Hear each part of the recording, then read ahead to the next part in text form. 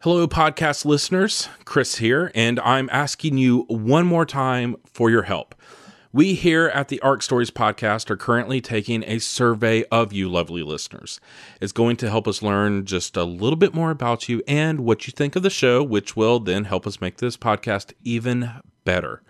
It's just 10 questions and will only take you a few minutes to complete. You can do it right now by simply visiting arcstories.com/survey.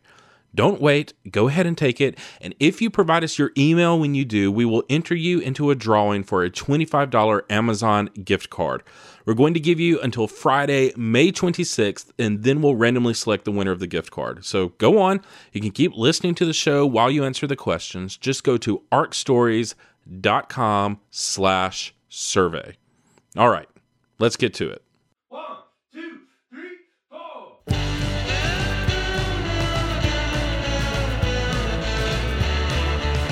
Welcome to the ARC Stories podcast. So there I was, standing in front of a group of strangers attending a football game, being cursed out about Doritos. A minute or two later, Taylor Swift comes out and she smiles that all-American Nashville smile, and she introduces herself. She shakes my hand. Hey, I'm Taylor. Hey, I'm the groom. We're bringing you true personal stories told in the Southern tradition and recorded in front of a live audience. I caught just enough of the video to see a very large man making this slow walk toward a van, wearing absolutely nothing but his underwear and coated in grease. And I'm going to stop right there, and the rest of it is history. I'm your host, Chris Kinsley. We are releasing this episode a few days after Mother's Day, but we here at ARC Stories love moms so much and did not want to miss out on celebrating mothers everywhere. So on today's episode, we're bringing you two stories from our latest live event where our theme was Word to Your Mother, Stories About Moms. And if I had to choose just one word to describe the moms in these stories, that word would be strong. In this first one, the strength this particular mom exhibits is a great emotional fortitude as she experiences both the ups and the downs of mothering children. Here's storyteller Carrie Madden.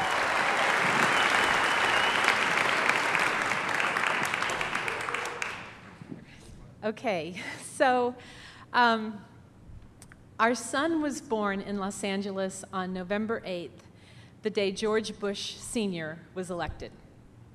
And I thought I might vote on the way home from birth. The way one does. He was 2.5 weeks overdue, and it had been a long night of labor, and then labor stopped. And I said to my husband, it's Tuesday, and I'm so tired, I swear, if we can just go home, I'll come back and have the baby on Thursday. And that's when the midwife said, so how do you feel about having this baby? And I wanted to say scared, so scared. But instead I said, good, fine, okay, because that's what responsible people said or pretended. And then labor kicked in again, and I described it as cinder block surrealism because there were no drugs to dull the pain. And but when he was born a few hours later, she lifted him out, put him on my chest, and he was looking at me.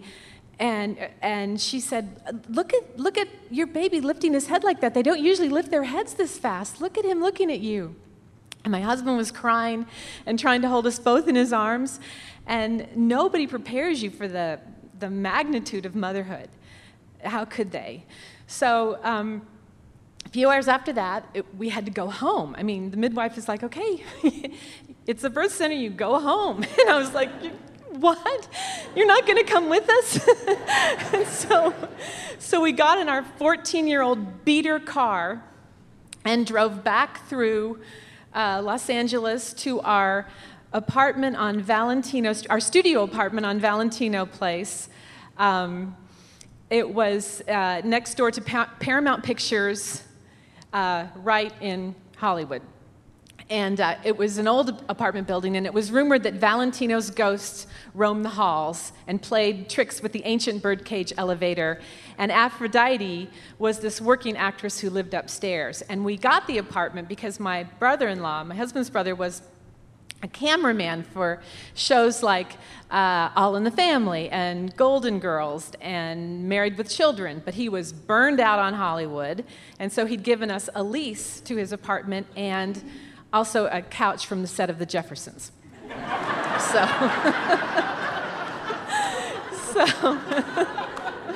So when we pulled up into the alleyway, Aphrodite's coming out of the apartment building to go on her way to an audition, and she stops at the car and she says, "When was this child born?" And she looks at me and she's like, "And why aren't you in a hospital?"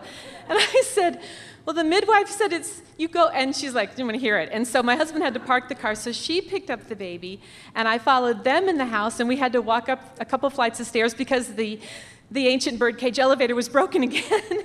And I thought, did I ever think about the fact that the Greek goddess of love and beauty was carrying our son over the threshold? Or did I take it all for granted? A few weeks later, we started to get letters from our students whom we had taught English to in China, and they said, "Dear teachers, congratulations, auspicious birth, baby boy born in the year of the dragon."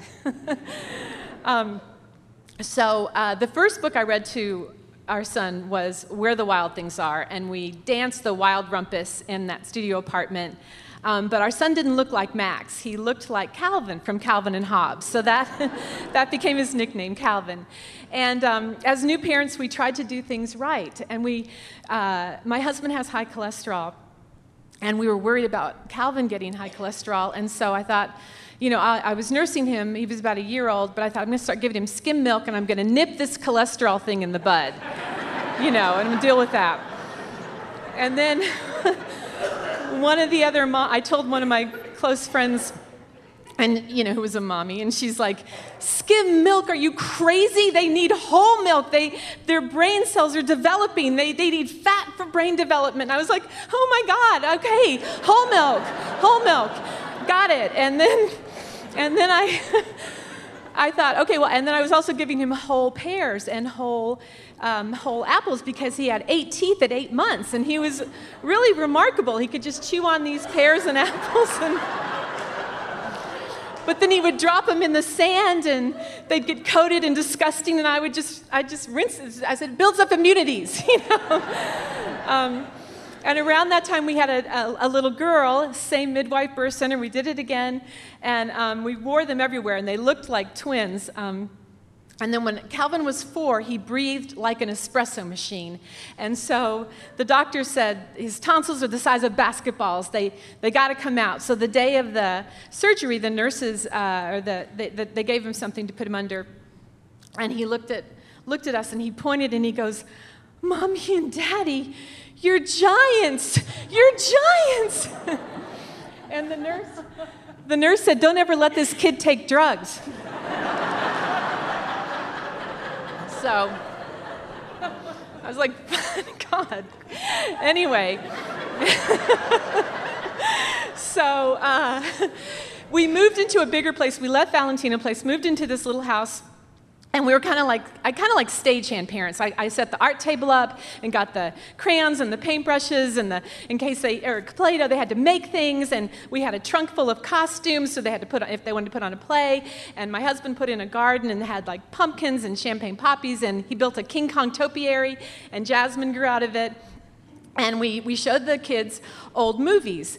And it's true, I did tell Calvin that for some reason we didn't get Power Rangers or Teenage Mutant Ninja Turtles on our television set. I don't know why, we didn't get that channel.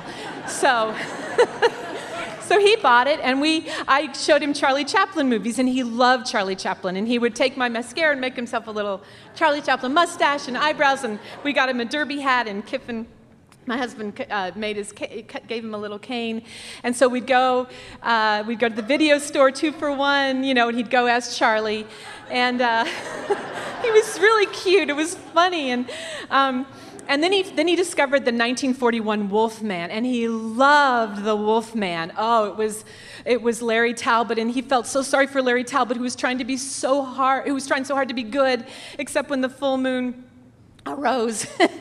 And he started telling people, my name's Larry Talbot. I'm like the Wolfman. And I picked him up from school one day. He was in kindergarten, and he had cut all the hair off the center of his head. There was nothing. It was like a reverse mohawk. And with the little scissors, and tried to glue it to his arms. And so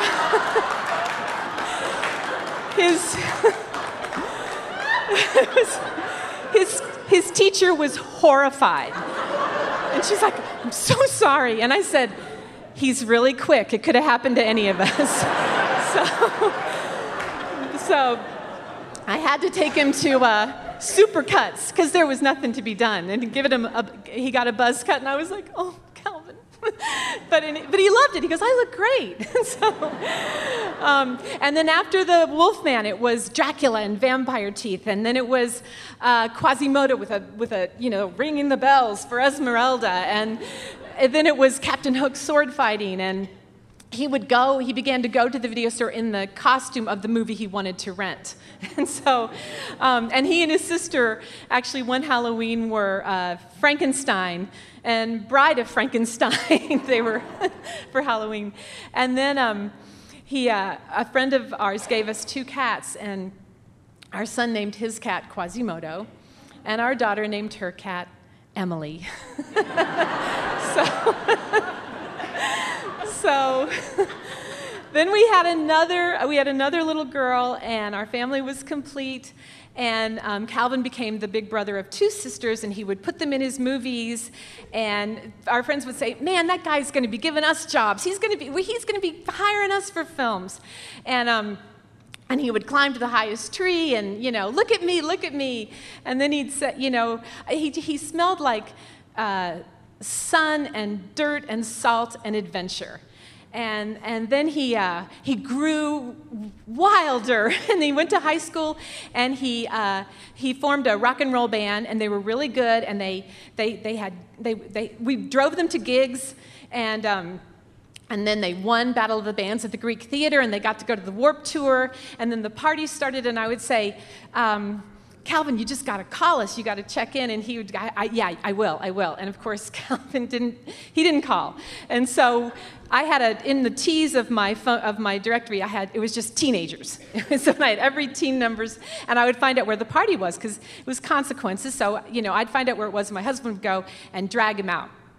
And so, but he graduated with low honors and high tops and silver snakeskin pants, And he was on to college, and he studied film and comparative lit, and he dropped out for a little bit to make a movie, and then jumped right back in and graduated on time. And that was a shock. We were like, and we all went up for graduation, and my parents were all excited. And then he got a job with Disney and sent me his ID card, and then he got cast in an indie film, and then he went on a rock and roll tour. He went to Germany to promote his indie film. He started to work in television, and then he became an addict. And this was not the plan. Like we had set him up to have this life, and this wasn't the plan. And so I wasn't having it. I was like, we're not doing this. We've worked too hard.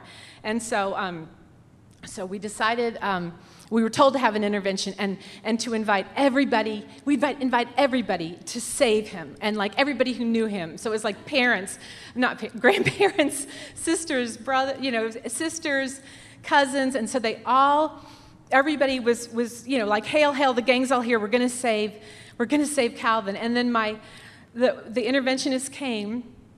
And he was like a white knight from the desert. And I remember that he took my sister's credit card, and he swiped it through her phone under this LA street, under a palm tree for $4,000. And my sister never asked for the money back. And I was thinking, like, how is this our life? And so we gathered to plan the miracle. And the interventionist was great, and he goes, letters, you guys, just letters. So we all wrote letters, and letters came from far away, those who couldn't come, and we were, the intervention was scheduled for 7 a.m., the miracle. And I figured he'd be saved by 7:30, and so that's how it was going to happen. And so and I thought I would take the letters and we would press them into his hands, and the words would go up into his head and heart, and he would hear. But people who, I didn't understand that speed was meth. That's how dumb I was, and I didn't. Well, people who take meth, they don't sleep. So instead of this miracle, it was like a crack of dawn, macabre surprise party. And Calvin wasn't happy about it.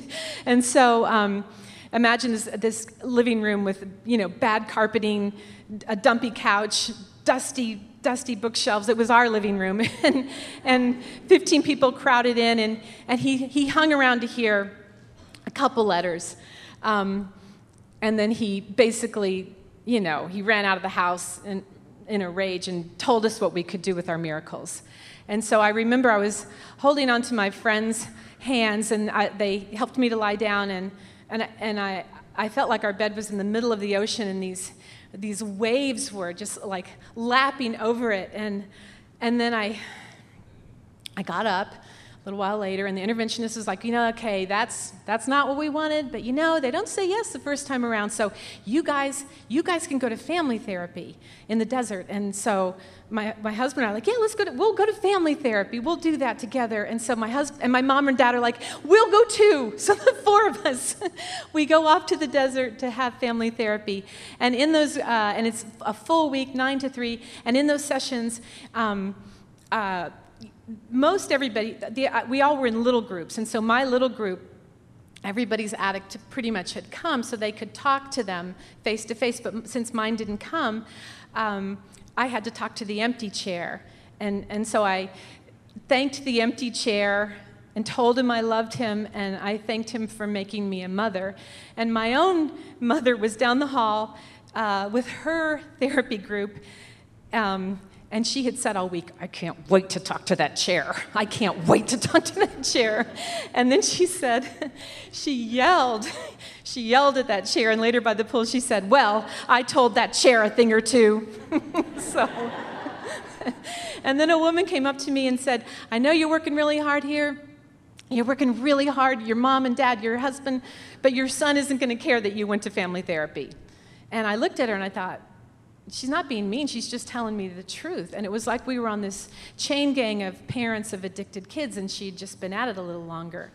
And so the last day was a grief lecture, and I thought, I don't want to go to a grief lecture, but it was like the last thing. And the grief lecture was so full of, it was about love and joy and light and forgiveness. And the sister, it was a sister who gave it, and she was beautiful, and I was crying. I just couldn't stop. So I went to the bathroom, and I was like, pull it together, just pull it together, you can do this. And I walked out, and when I had myself together, and I ran smack into the Sister Geneva, and I tried to just, and she saw me, and she just grabbed me, and she held me so tightly, and she said, you have loved somebody so much. And isn't that a wonderful thing? So Calvin went to rehab and relapsed, and he went to rehab and relapsed, and he went to rehab and so on. And I spent many years crying, and so much so that my tears were so boring, like you again. And this friend of mine said, I want you to find an object, because I just couldn't shake the bad mother feeling. Like, what did we miss? What did we do? We had the art table. She's like, forget the art table. And so she said, find an object. So I found this this bone, this cow femur, and the kids had gone they'd found it at their grandmother's farm in Tennessee when they were little. They'd gone on this bone hunt with their cousins and come back as these explorers and come back ecstatic with treasures. And so I call it my bad mother bone, and I hold it and I put it down. Because she said, just put your feelings in it, and they're just feelings, and just put them down. The intervention was 4 years ago. And it's kind of like being in this aquarium, or like Calvin's in an aquarium, or we're in two aquariums, and I can look over, but I can't, I can check his Facebook status, active 1 hour ago, or active 1 day ago, but I can't call him because he doesn't live anywhere, and he can't hang on to a phone. And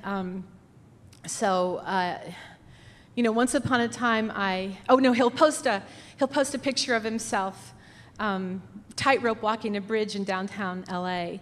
And sometimes I think about that couple, who we rocked. Once upon a time, we rocked this baby on Valentino Place, and we stomped and danced the Wild Rumpus, and my husband would wear him in a baby sling.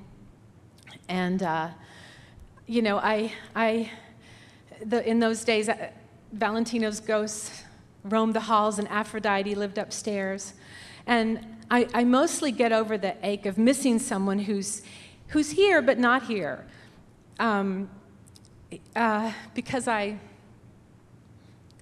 who's here but not here. Sometimes I ask myself, like, how much longer do we have to do this? And then I realize it does no good to ask those questions. So whenever possible, I hold my grown girls a little closer, because they miss their brother, and they long for him to be a brother again. And I take a walk with my husband, and we look at trees, and I make a wish, or I make a pie, or I write a story to somehow reclaim our lives. And sometimes I imagine that Calvin is on this amazing movie shoot somewhere in an exotic location.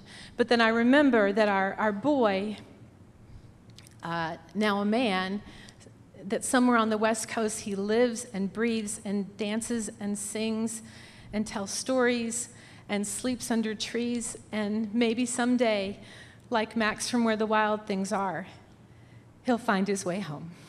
Thank you.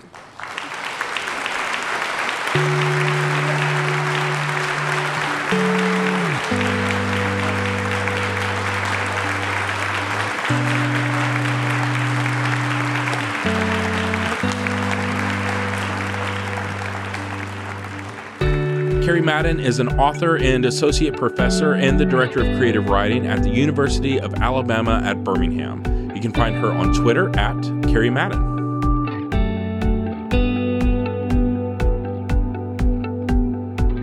If you're enjoying today's stories, we would love to have you join us for more at our next live event. It's coming up next month on Saturday, June 10th at the Avon Theater in Birmingham, Alabama. Our theme will be Uncharted, Stories of the Unknown. We're still looking for some storytellers for that event, and you might have the perfect story. A first day on the job, meeting someone new, going on an adventure, finding yourself in an unexpected situation you're completely unprepared for. It could be all kinds of things. So if you have a story you want to tell, let us know by visiting our website, arcstories.com. That's also where you can get all the info on the event and your tickets. Again, that's arcstories.com. All right, the mom in this next story is also exhibiting an incredible amount of strength, but it's a lot more than she ever intended to have to possess. And she has her husband to thank for that. Here's storyteller Joseph Knorr.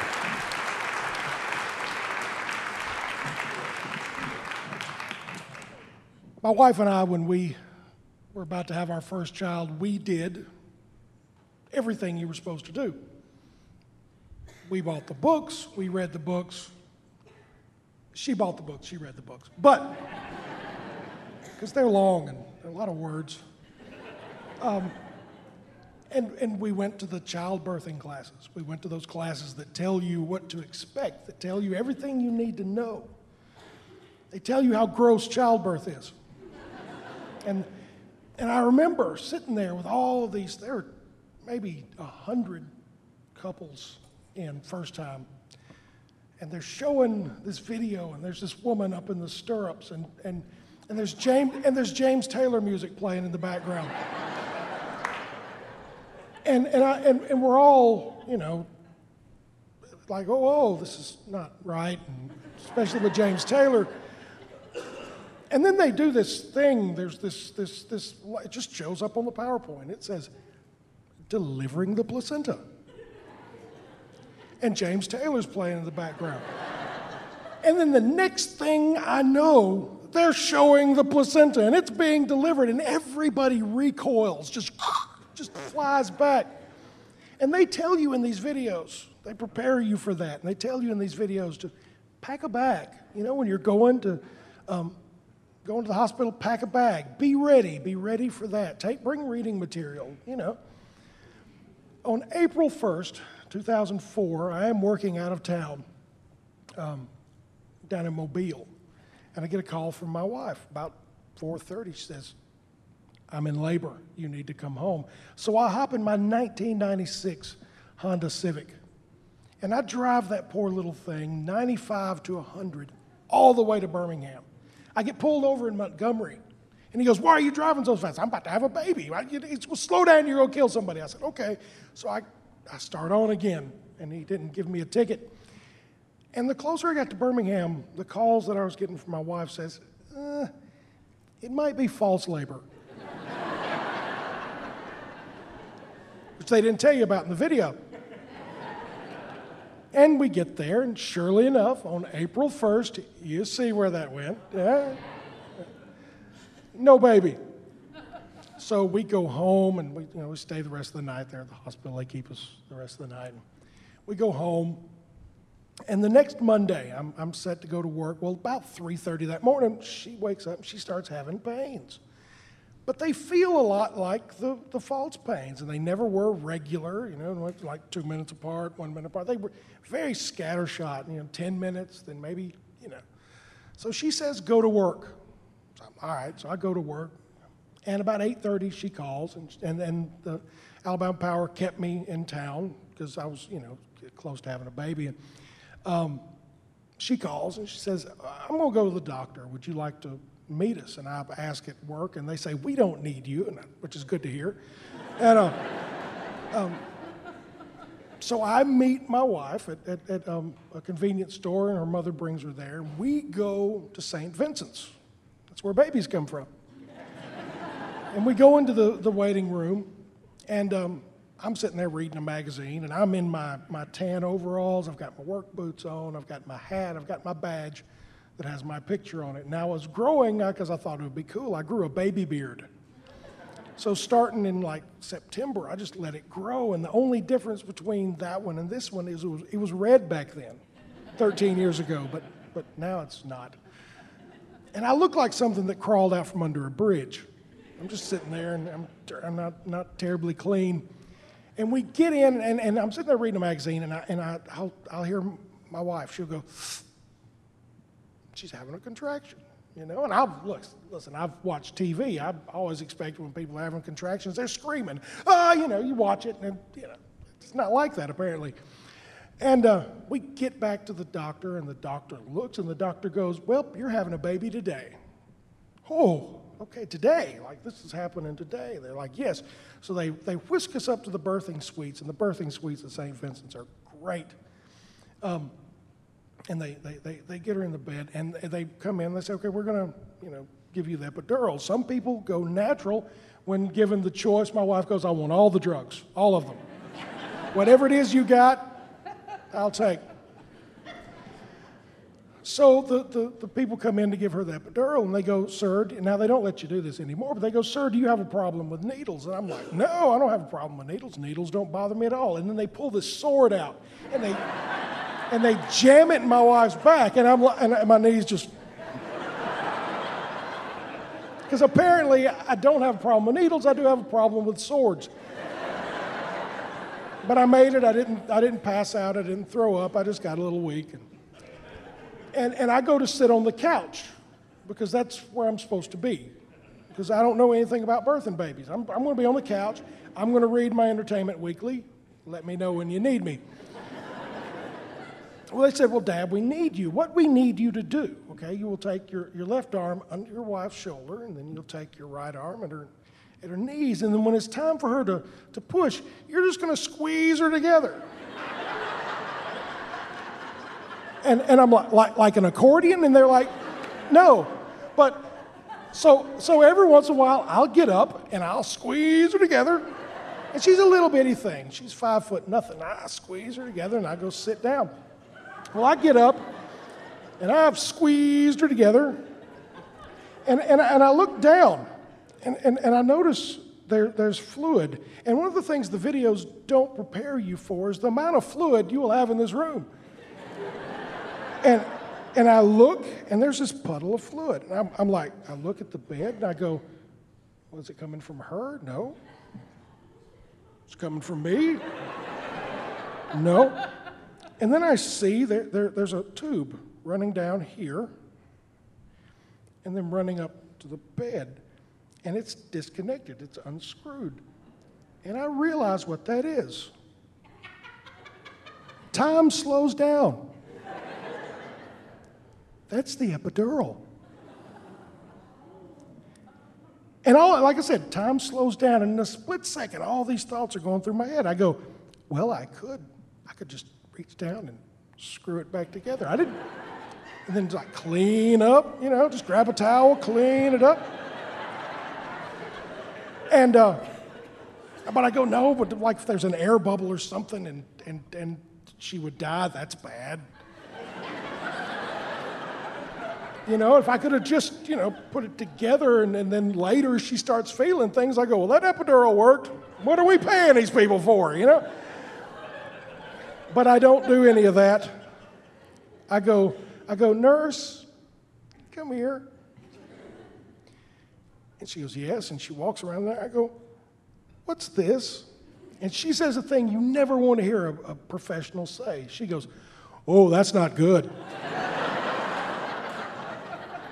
And then just to add to it, that's really bad. I'm like, yeah. And then she does what I would have done. She just screwed it back together. I'm like, ugh. And I asked my wife, I go, are you feeling anything? She says, well, no. And the nurse is like, well, yeah, she's not going to feel anything right now. But about an hour and a half, that's on the floor that should have been in her back, well, isn't going to be there because it's on the floor. My son, my firstborn, has been difficult from the very beginning. April 1st, he came and said, and right on time, it's time for Billy to get there. Now, also at this time, it's a full moon. And I know people, you've heard this before, but babies tend to be born on full moon. My son was 2 weeks early on a full moon. And there were 15 other women in the same state of baby giving on that floor. And there was one doctor. Our doctor wasn't there. Our doctor had taken a vacation. You know why he took a vacation? Because it was a full moon. He didn't want anything to do with it. There's one guy running between all these women, and they're all at the same state. And it's time for my son to make his arrival into this world. And about the time she starts feeling it. But my son's not coming easy. He said, no, you're going to have to come get me. He had turned sideways. And they bring out the jaws of life. And they put the jaws of life on my wife. And she starts screaming.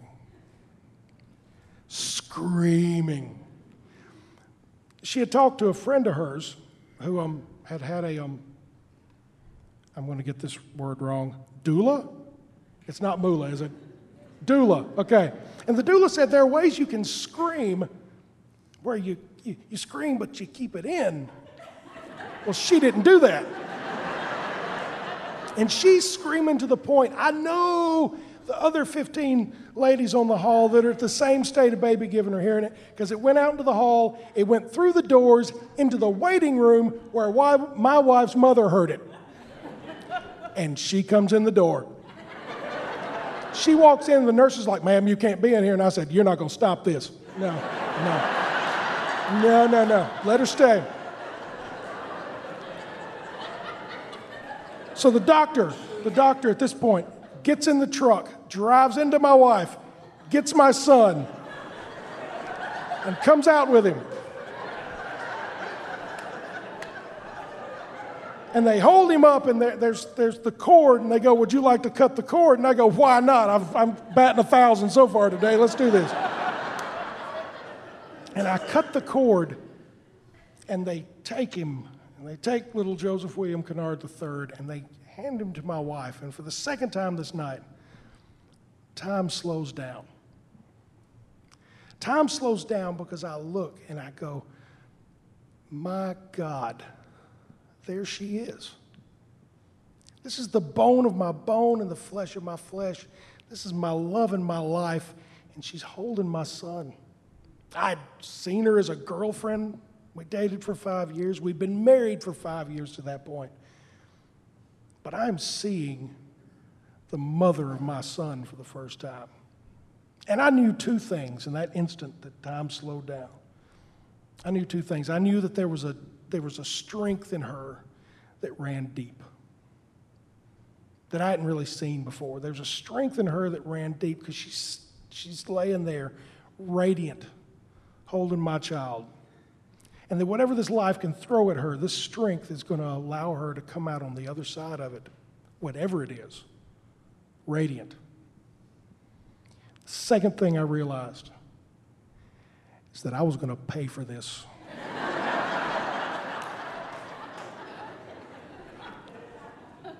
She now had in her quiver the nuclear arrow. And it didn't matter what she did. We could be having the discussion of, well, why did you burn the house down? Did you think it was a good idea to build a fire in the living room? And at that point, she can go, did you think it was a good idea to step on the epidural? And I will go, fair enough. Fair enough. So, all of that said, happy Mother's Day.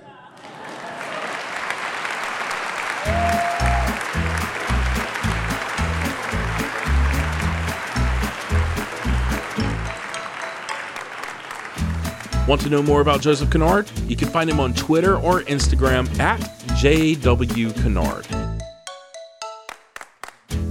Okay, surely you're done with our survey by this point, and now all you have to do is kick back and wait to find out if you won the gift card. But in the meantime, why not leave us a review on iTunes? It's another way to show us your support and to help others find out about us. We've made it really easy for you just to visit arcstories.com/iTunes. And that's our show for today. Thank you for listening to the Arc Stories podcast. I'm Chris Kinsley, and you can find me on Twitter, Instagram, or Facebook at Chris Kinsley. Arc Stories is at all those places too, at Arc Stories. This podcast is produced by me and Arc Stories director Taylor Robinson. Preston Lovingood composed our theme. Special thanks to Eric Chapman from Symmetric Sound for his audio expertise, as well as to Aaron Moon, Betsy Lee, Audra Whaley, Leonard Lee Smith, Nate Dreger, and Sam Goodwin for making this episode possible. Visit us online at arcstories.com. There you can listen to other stories, stay up to date with all of our events and everything else we have going on, and even submit your own story to tell. After all, we are always asking, what's your story?